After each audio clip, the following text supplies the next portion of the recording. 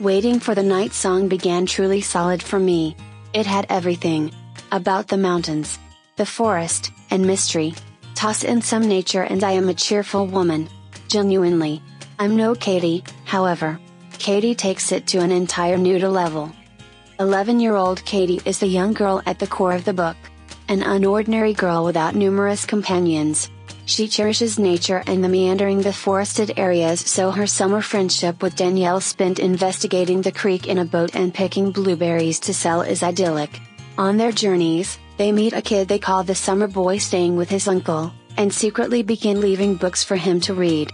That is, until something happens which closes their summer and haunts them just for years.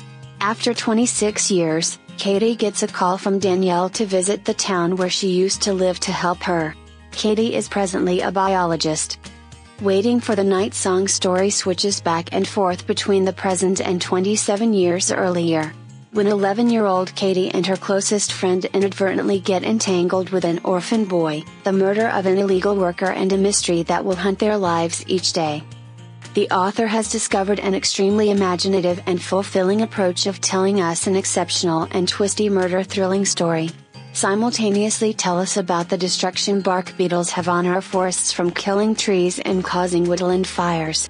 She has likewise humanized the predicament of the undocumented immigrant in a convenient and reasonable way. In spite of the fact that I had an idea pretty from the beginning what was happening with the murder, there were still some moments to make me gasp.